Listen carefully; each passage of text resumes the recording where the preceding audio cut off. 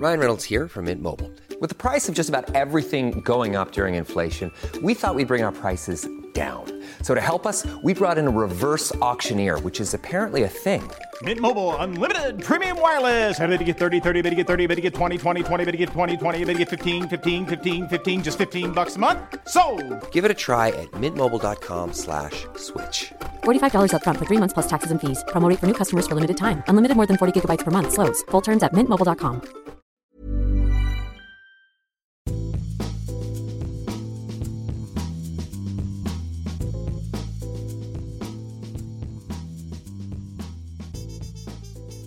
Welcome to another edition of Life Behind Bars. I'm your host, Noah Rothbaum. Joining me today, as always, is my co-host, David Weinreich. Welcome. Hey, Noah. For a special edition of Life Behind Bars, special Memorial Day episode. There's certainly a lot to talk about when it comes to soldiers and drinking during wartime. Those things have always gone together as long as there has been drinking in wartime, which seems to be all of human history. Oh, there's a million anecdotes, and I'm probably underestimating the number there. We'll keep it. We'll try to keep this to our normal length. We're not going to. This won't turn into a Ken Burns length podcast. We need people to come in and do the funny voices also. Right, that's true. Well, you've done it. You've at Tales. You've had a seminar with Jeff Berry a couple of years ago. Yeah, Jeff and I did a long seminar with a lot of pictures, which unfortunately we can't show you right now. But we can bring up some of the anecdotes. There are a lot of different wars that have affected drinking, and obviously whether it's Dutch courage with the War of the Roses or the American Revolution, disrupting the rum trade. But today we're going to focus primarily on World War II and its effect upon drinking on the home front and also on the war front. Well, it's a war that was more documented than any other, and also really affected the whole world and put stress on every society. For me, the things that I always bear in mind is normal rules don't apply during wartime. Just to use a recent example, after the horrifying events of September 2001, if you walked around New York City for those months after that, every bar was packed. Everybody was in the bars. People needed to be with each other. They needed something to round off the edge of the fear a little bit to fight the stress. And alcohol is very effective in those things. Of course, it's also very addicting and dangerous. But in wartime, people don't really worry about the long-term effects of anything. Right. It's like short-term, get through this moment now. I'm scared. Some routine from before the war started, I think, is always comforting. It's always comforting, yeah. And that comradeship, people together. There's a lot of social drinking, people will get together. There's also a lot of individual drinking, too, for that matter. Sure. I mean, if you look at let's start. Why don't we talk about the soldiers first? Yeah. Most armies had some kind of alcohol ration, not every army. The Italians, of course, had a really good one. They had wine, they had Campari, they had vermouth, they had, when in the fighting in North Africa in World War II, when the British would overrun their camps, they'd find, maybe not a lot of tank parts, but full cases of wine and Campari and Digestivi and Amaros and all that stuff. So maybe that's going a little bit too far in one direction. Somehow I feel like none of that was put to waste. It was all used, no doubt. Oh, it was all used, yeah. Everybody learned to drink vermouth. And that tradition, goes back. I mean, obviously, our soldiers, the British Army, for centuries have been given a ration of rum or, whiskey. Now, in the American Army during World War II, there was still, the hangover from Prohibition. There weren't a lot of official rations. Officers got bottles of whiskey. Huh. The enlisted men might get some beer every once in a while. But, our soldiers are very resourceful. Right. Sure. And found ways to lubricate themselves. Absolutely. When we were fighting again in Italy, they all learned to drink that weird fruit juice known as vermouth. Even if they weren't particularly happy with it, they would have preferred whiskey. But they drank a lot of wine and stuff like that. In Normandy, they learned to drink Calvados and dug that up and drank it everywhere. The British Army still got a rum ration. And that lasted until the 70s. Yeah, well, in the Navy it did. The Army got I think it got cut out earlier. But the army, the rum ration was mostly when it was cold and raining, which is like the whole Italian campaign. And much of Normandy and Northwest Europe, when they were fighting in Holland and Belgium and all that. But they would get this rich, funky Guyana and Jamaican rum that worked very well to cut the cold. Other people got less interesting rations. The Russians got a lot of vodka, of course, right. Which, that makes sense. There's an amazing story of a Polish guy who was drafted into the Red Army, and right at the time in 1941 when the Germans invaded. And, the Germans' invasion was like alien bursting out of somebody's chest. I mean, it was this horrifying thing that just burst right deep into Russia, and everything was in chaos. And he's sitting around in a house a little behind the front lines with a group of officers, and they're all shockingly drunk on vodka, all the officers. And one of them says, "Let's play cuckoo." And what is cuckoo? It turns out everybody gets drunk, which they'd already taken care of. Then you take out your pistol, and then you turn out the lights in the room at night. And then somebody yells cuckoo, which is the Russian slang word for sniper, and ducks, and everybody tries to shoot in that direction. And it only stops when somebody gets hit. It's maybe a little, these are the inventors of right. Russian roulette. Right. So, and this guy's like, a little bit beyond beer pong. He finds the biggest armoire in the room, and stacks of rice in front of it, and then does his one shot and dives for cover and hopes for the best. But it's an amazing story. Wow. Whoa. Yeah. But it's wartime. People do that kind of thing. Wartime drinking. There are guns everywhere, and it's nuts. Perhaps a less scary drink than that was also, rum and Coke was a huge drink for our where soldiers. you could get the Coke. When you could get the Coke, it was, yeah. And what was it? Coca-Cola, I think, at the beginning of the war announced that wherever soldiers were, they would keep the price at 5 cents a bottle. Mm-hmm. So they sold something amazing, according to Wayne Curtis's book, and a bottle of rum, another Daily Beast contributor, but the book on rum history. According to Wayne, I think they sold something like 10 billion Cokes were served during World War II. I imagine a lot of those were mixed with some kind of alcohol. Rum, torpedo fuel, right. Whatever. I mean, in the Navy, the U.S. Navy was dry, which, at least at sea, technically dry, which meant that people had to do things like take the industrial alcohol that they used to fuel torpedoes and run that, or in the deepest parts of the ship set up their own little stills, and they had a lot of technicians on these ships. Sure. Who could run a still. It's not hard to run a still.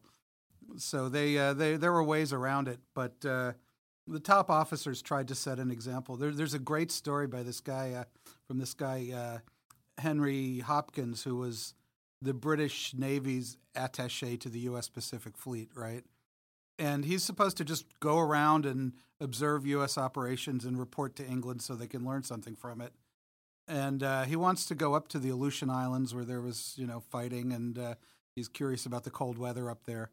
And he goes to see this guy, Sock McMorris, who was the head of the Pacific Fleet. Socrates McMorris, like head of operations or something. Socrates was his nickname because he was supposed to be really smart.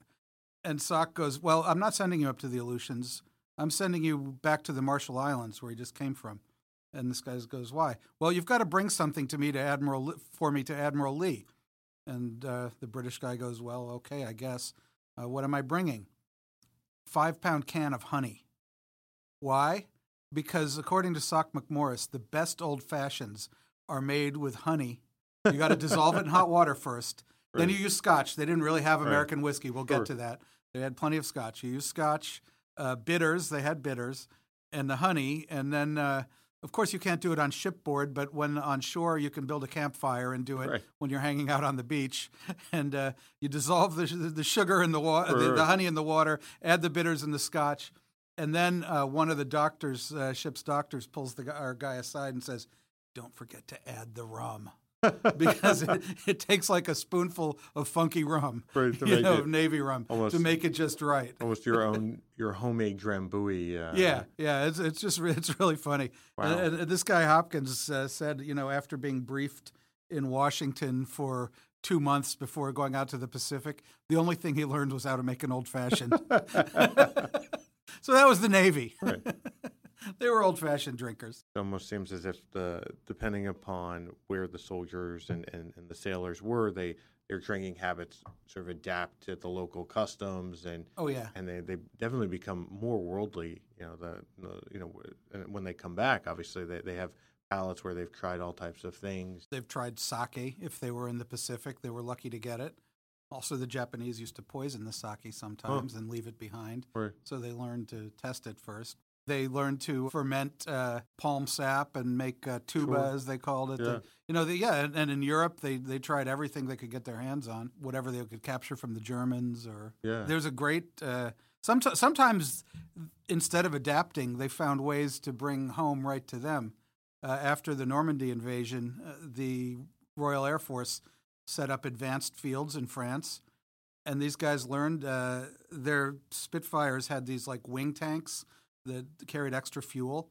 They learned they could replace those with kegs of beer and fly them over from England. And you go up to 30,000 feet, and it's really cold up there. Right. And you fly over the channel, and by the time you land, the beer is perfectly chilled. and they're pictures of these Spitfires with a keg hanging under each wing.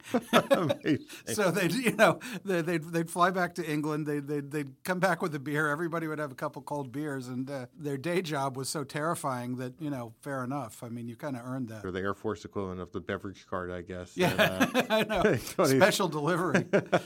Most of the soldiers, at least in America, that were going there, their palates were fairly limited. I mean, a lot of these things that we're talking about weren't really available at your local liquor store. I mean, most people had never heard of them. Only fancy people drank vermouth and martinis and Manhattans. Right. Their average, factory worker type would drink a lot of beer in America and maybe some whiskey.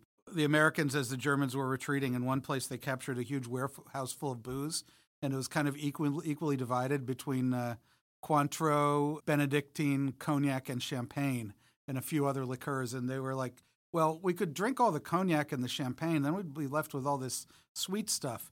And they pooled it all and made a formula.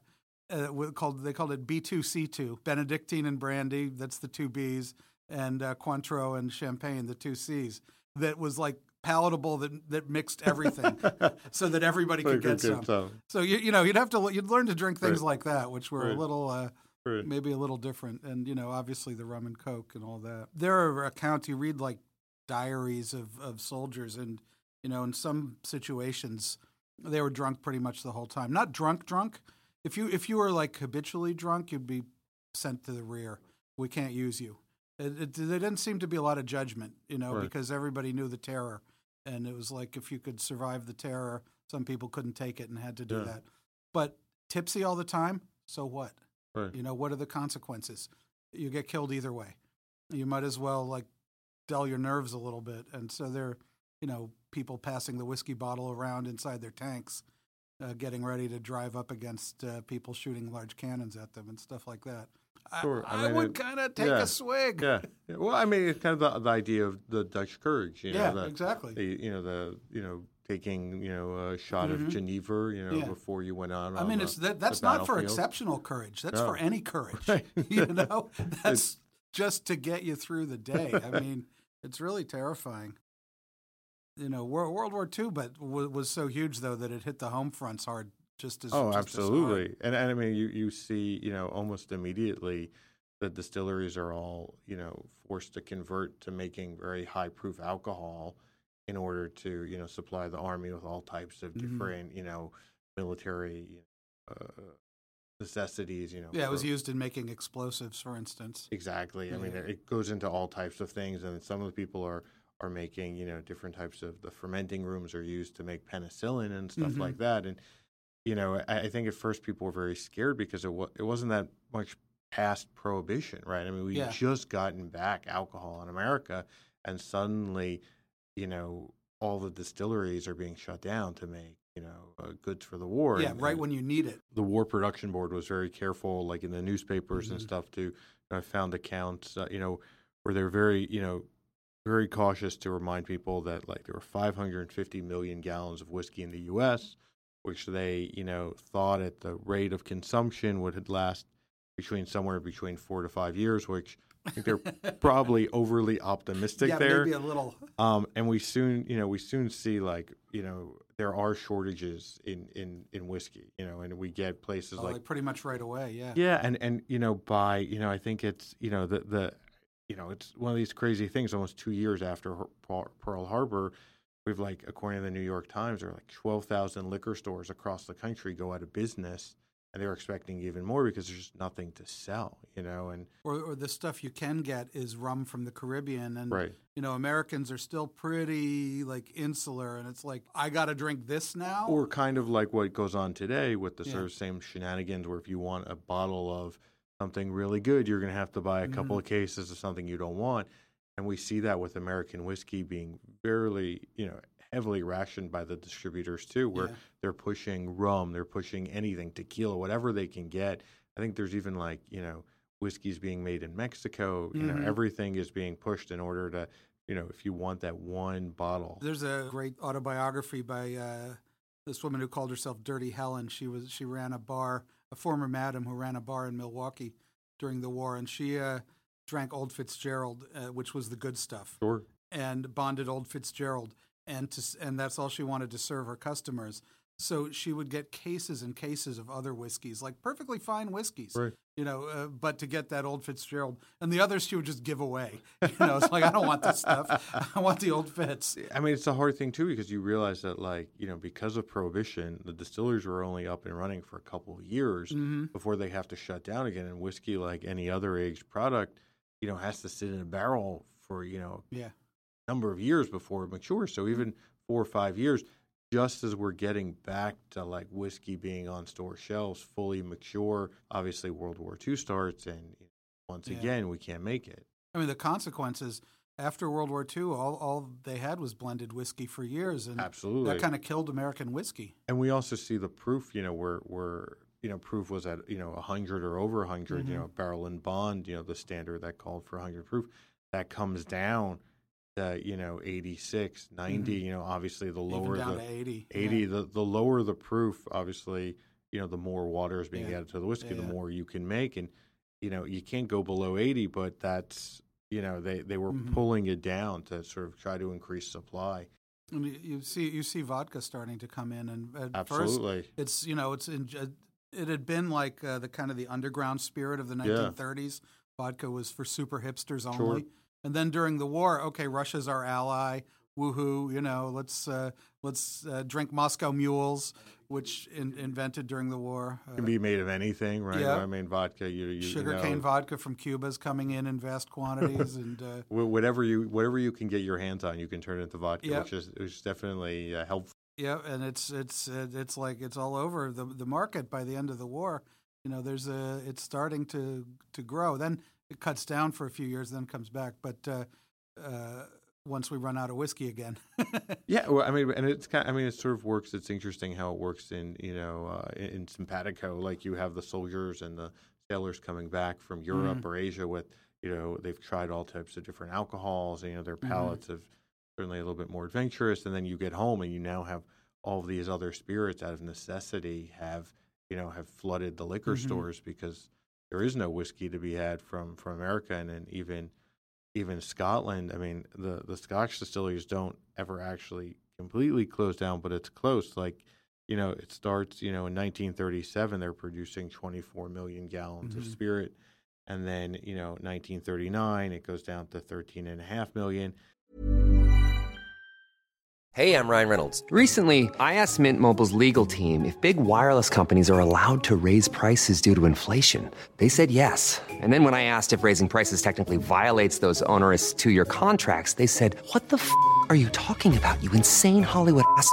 So to recap, we're cutting the price of Mint Unlimited from $30 a month to just $15 a month. Give it a try at mintmobile.com/switch. $45 up front for 3 months plus taxes and fees. Promo rate for new customers for limited time. Unlimited more than 40 gigabytes per month. Slows full terms at mintmobile.com. And by 42, it's only 1.3 million gallons.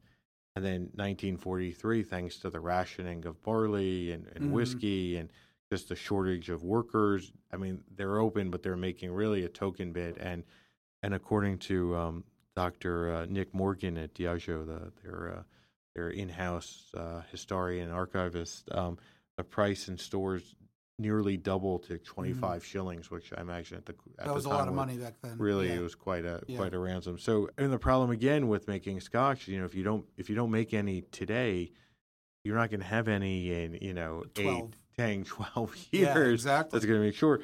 So, I mean, fortunately, Churchill obviously was not afraid of a drink himself, and probably drank through the war. He drank a considerable portion of the Scotch output, but more champagne than anything. Sure, which he made sure to lay in stocks as the war began. Well, and even before, when he was running, he worked in, he was running the, part of the British Navy during our prohibition, and the U.S. government was trying to get him to enforce our prohibition rules to stop the rum running, and Churchill, we can thank him for making America wet, because he refused to do it. He was like, "That's why would I stop them? Yeah. That's not my problem." Is the wrong guy for the job. This is not. These aren't my rules. These aren't my rules. I can't get behind this temperance movement. I'm not going to stop anyway. Fortunately, again, he has the foresight to give the Scotch industry, barley starting in 44, a bigger share, so that they can start. It sounds crazy, but England was using it. Britain was using it for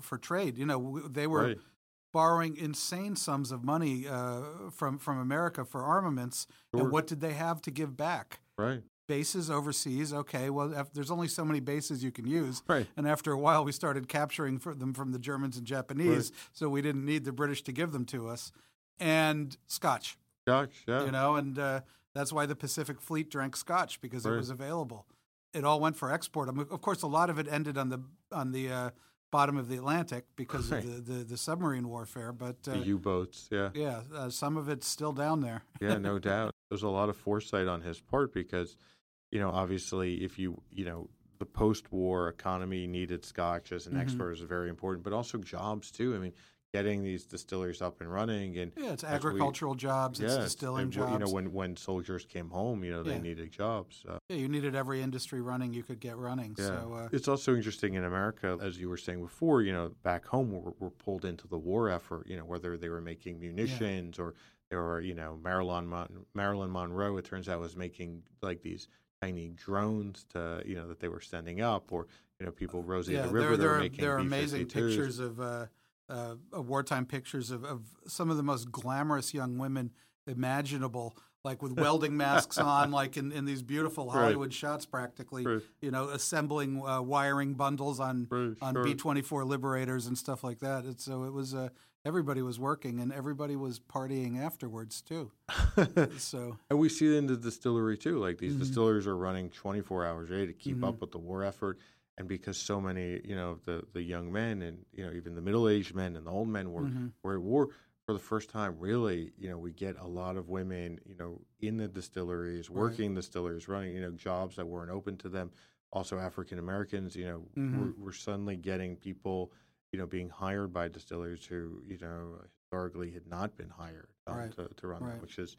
Which really, I think, in many ways changes the face after of the war, things backtracked for a while, but still people had a taste of that and had experience. Yeah, absolutely. So it started a lot of change. I mean, wars always shake things up, but World War II more than any other. Yeah, absolutely. Because of the sheer scale of it. Because it ended with an unambiguous victory, things like the South Pacific got romanticized. That was the most horrible place to fight. It was absolutely terrifying with septic infections everywhere and death in the jungle. You can only imagine. But after the war, it's like there were also like people are thinking about the coconut trees and the blue skies and the Pacific sands, and you start getting the tiki movement. Sort of giving the romantic side of the tropics, and also maybe the first time that a lot of Americans had gone to that part of the world, and now we take for granted, going to Hawaii or other places, you have all these soldiers, and they all shipped through there. They were all in like they were in New Guinea, they were in the Solomon Islands, they were in all these tropical places, and they sort of it seemed normal to them. After a while, Trader Vic, who started with the tropical stuff in the 30s, used to read the newspapers, and whenever we took a new island, he'd take all the extra rum that he couldn't serve, and he served a lot of rum, and he'd ship it to the latest island, that the troops had taken. So suddenly there'd be 28 cases of rum, courtesy of Trader Vic, for the enlisted men's mess and the officers' mess, and soldiers would send stuff in return. And if you go to the original Trader Vic's is gone, but they're in Emeryville, California, across the bay from San Francisco. They have the one where they took all the stuff from the original. Oh, yeah. And there's still a Japanese Arisaka rifle hanging over the bar with bayonet that came from one of those islands. Somebody, sent it back to the bar, and there's a bunch of stuff like that. And it's like, it's all tropical and fun, and then you see that, and it's like, maybe this isn't quite so much fun. You remember.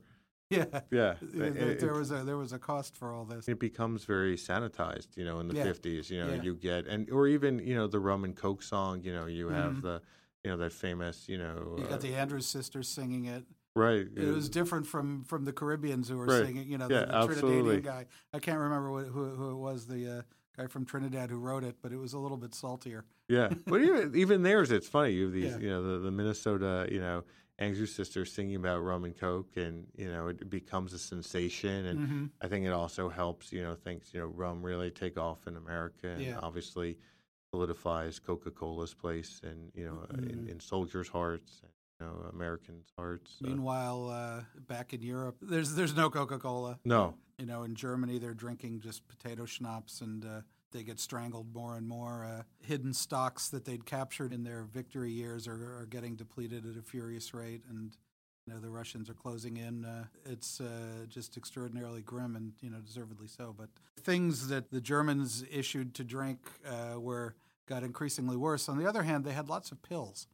There's a recent book about this. They took a lot of speed. Yeah. So maybe it wasn't all drinking. Right. You see pictures from the Germans took a lot of photographs. Photography had been a big craze in Germany in the between the wars, and there are just these absolutely shattering pictures you see of these guys standing there with bandages on, just swigging out of the bottle as they're the dead are piled around them, and it's like the consequences of starting that war were visited back on them 1,000-fold, and deservedly so. But nonetheless, it's pretty grim to watch. Well, and I think they were they're very concerned with taking all of the stocks from cognac and champagne, and that was, I think, one of their their early moves when they had rolled across the Maginot Line, that they were going. They stripped everything bare. And sent it all back, or bought it for pennies on the dollar.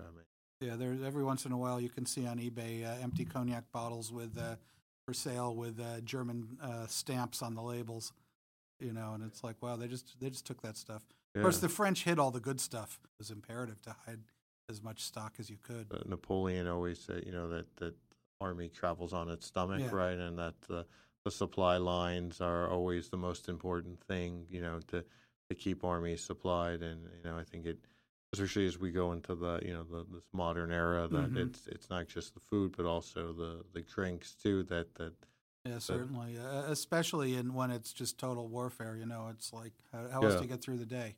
Yeah, anything to keep you going is welcome. Not welcome is needed. Yeah, it doesn't matter the long-term consequences. Long-term consequences is you're probably going to be dead anyway. So you're not worried about alcoholism. You're not worried about calories. You're not worried about anything. It's just drink. Yes. Yeah. Well, and we see that we talked a little bit in the last episode about the old Miami bar in Detroit, but we also see on the home front, these sort of the rise of the Veterans Bar, kind of also the VFWs also everywhere with their bar, and partly it's you need a shared experience there, and you need somewhere where you can talk this over without having to explain the realities of the situation to some non-server sitting next to you, and sort of a safe space too. Safe space, exactly. It's a fascinating time period. The ramifications, we still feel today in terms of what we drink. For me, it's what led to vodka knocking whiskey out was the fact that because we had such low stocks of aged whiskey after the war, people chose to blend it with neutral spirits and send it out. So it was a very light whiskey. It was hard for that to compete. You know, it was like whiskey competing with other drinks with one hand tied behind its back. Yeah, absolutely. It was watery. It was thin. It wasn't very appealing. It lacked the texture of whiskey. Canadian whiskey was better because they didn't use neutral spirits. They used an aged grain spirit in their blends, so it had a little more richness. So it wiped out all this stuff. But at the same time, vodka was even lighter still and didn't have that kind of watered-down whiskey taste. It was just clean. And people preferred that eventually. And sort of as we get into the atomic age, like I think people wanted things that were new and streamlined, and they wanted the different mixes. Forget sour mix from scratch. They wanted all the technology from the war and packaging food. Absolutely. Was turned weaponized against the home front, so to speak. You know, everything is frozen, everything is preserved, everything is aluminum. We get all of these things that are all the materials that were used. Or I have a wonderful cocktail shaker made in, I think, Illinois in the late 1940s, clearly by a metal stamping company that had been making like parts of B-29s or something. It's amazingly well machined. It's got like a disc on top with a hole in it that you turn and it clicks to open it and pour everything out. But the problem is it's made from aluminum, and you can't put citrus in anything with aluminum. So it's absolutely useless for shaking cocktails unless you're shaking martinis, but you don't shake a martini. So what the hell do you do with it? I don't know. It is beautiful, though. I mean, it's a beautiful piece of engineering. It's just not practical. Also hard probably to like take it apart, too, because you need a screwdriver. Yeah. It's got like gaskets. Wow, it's complicated. It's got a built-in strainer. It's got all kinds of stuff. Amazing. And it's absolutely beautifully made. But it shows you the technology was ahead of the actual use. Yeah. Well, and I think all over a lot of those factories that were making munitions or other things, start to make shot glass sets. Everything. Yeah. From Japan, from Germany, and America, you see all of these. Clearly, factories that had once been turning out, bullets are now making, shot glasses that look very similar to bullets. Using the same technology. Right, exactly. Exactly. Yeah, you start to see the German and Japanese factories that weren't blown up, at least, they're trying to recoup their, or use their expertise. But meanwhile, in America, we're making every consumer good imaginable. Right. In the 50s, it's just, it's this flood. I mean, the production had been so concentrated and streamlined. Well, and I think you're right. I mean, like, for so many years, the American whiskey industry is playing catch up. You know, I mean, really through I'd say up until like the mid 50s, like, they're trying to put out whatever they possibly can. Yeah. So it's very young whiskey or it's blended. By the time they get really good old whiskey, nobody cares anymore. Yeah. In the 60s and 70s when American whiskey was really well made, it was not cool anymore. Yeah. It had kind of ruined its reputation.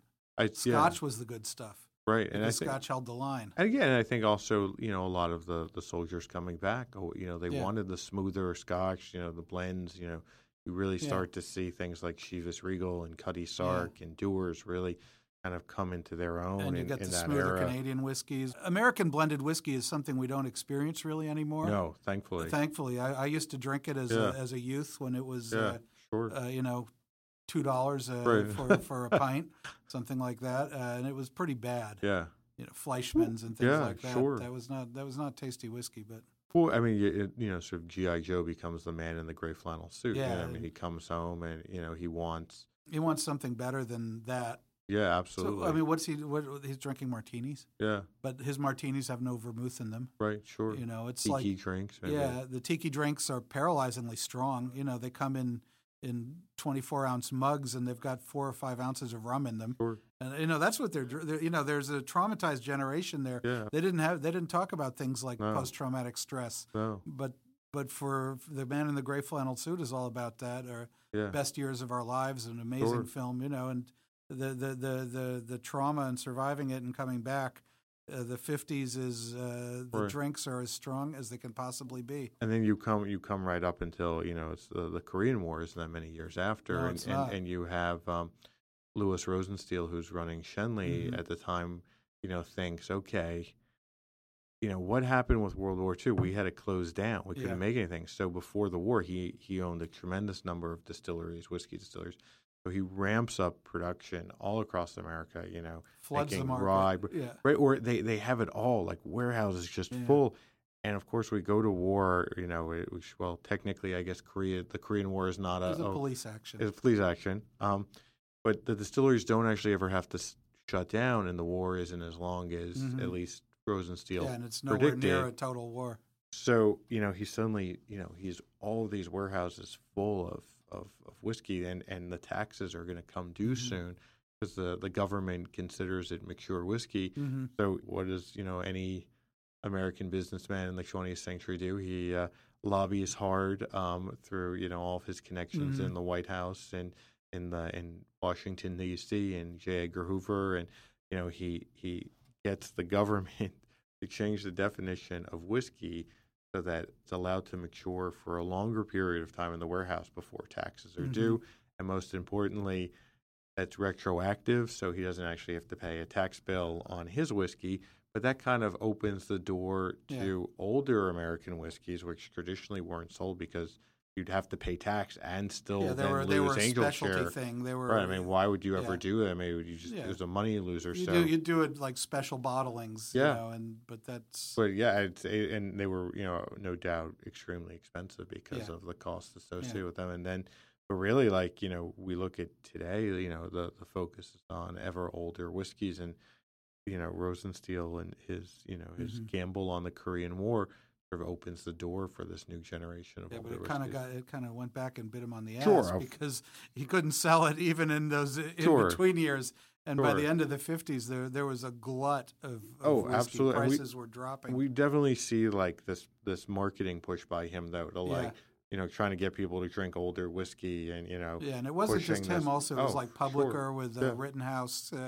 There's some of the other companies had these old whiskeys on the market by the end of the 50s because they had all kind of followed Rosenstiel. Oh yeah, absolutely. And the market is glutted. Nobody wants 8-year-old rye in 1958. Right. Nobody's drinking rye. I mean, it's an interesting thing. You get this weird juxtaposition where this gamble, at the time may not have come in, but now we're certainly reaping the benefits. Yeah. I think that concludes another episode of Life Behind Bars. Thank you for listening, and cheers.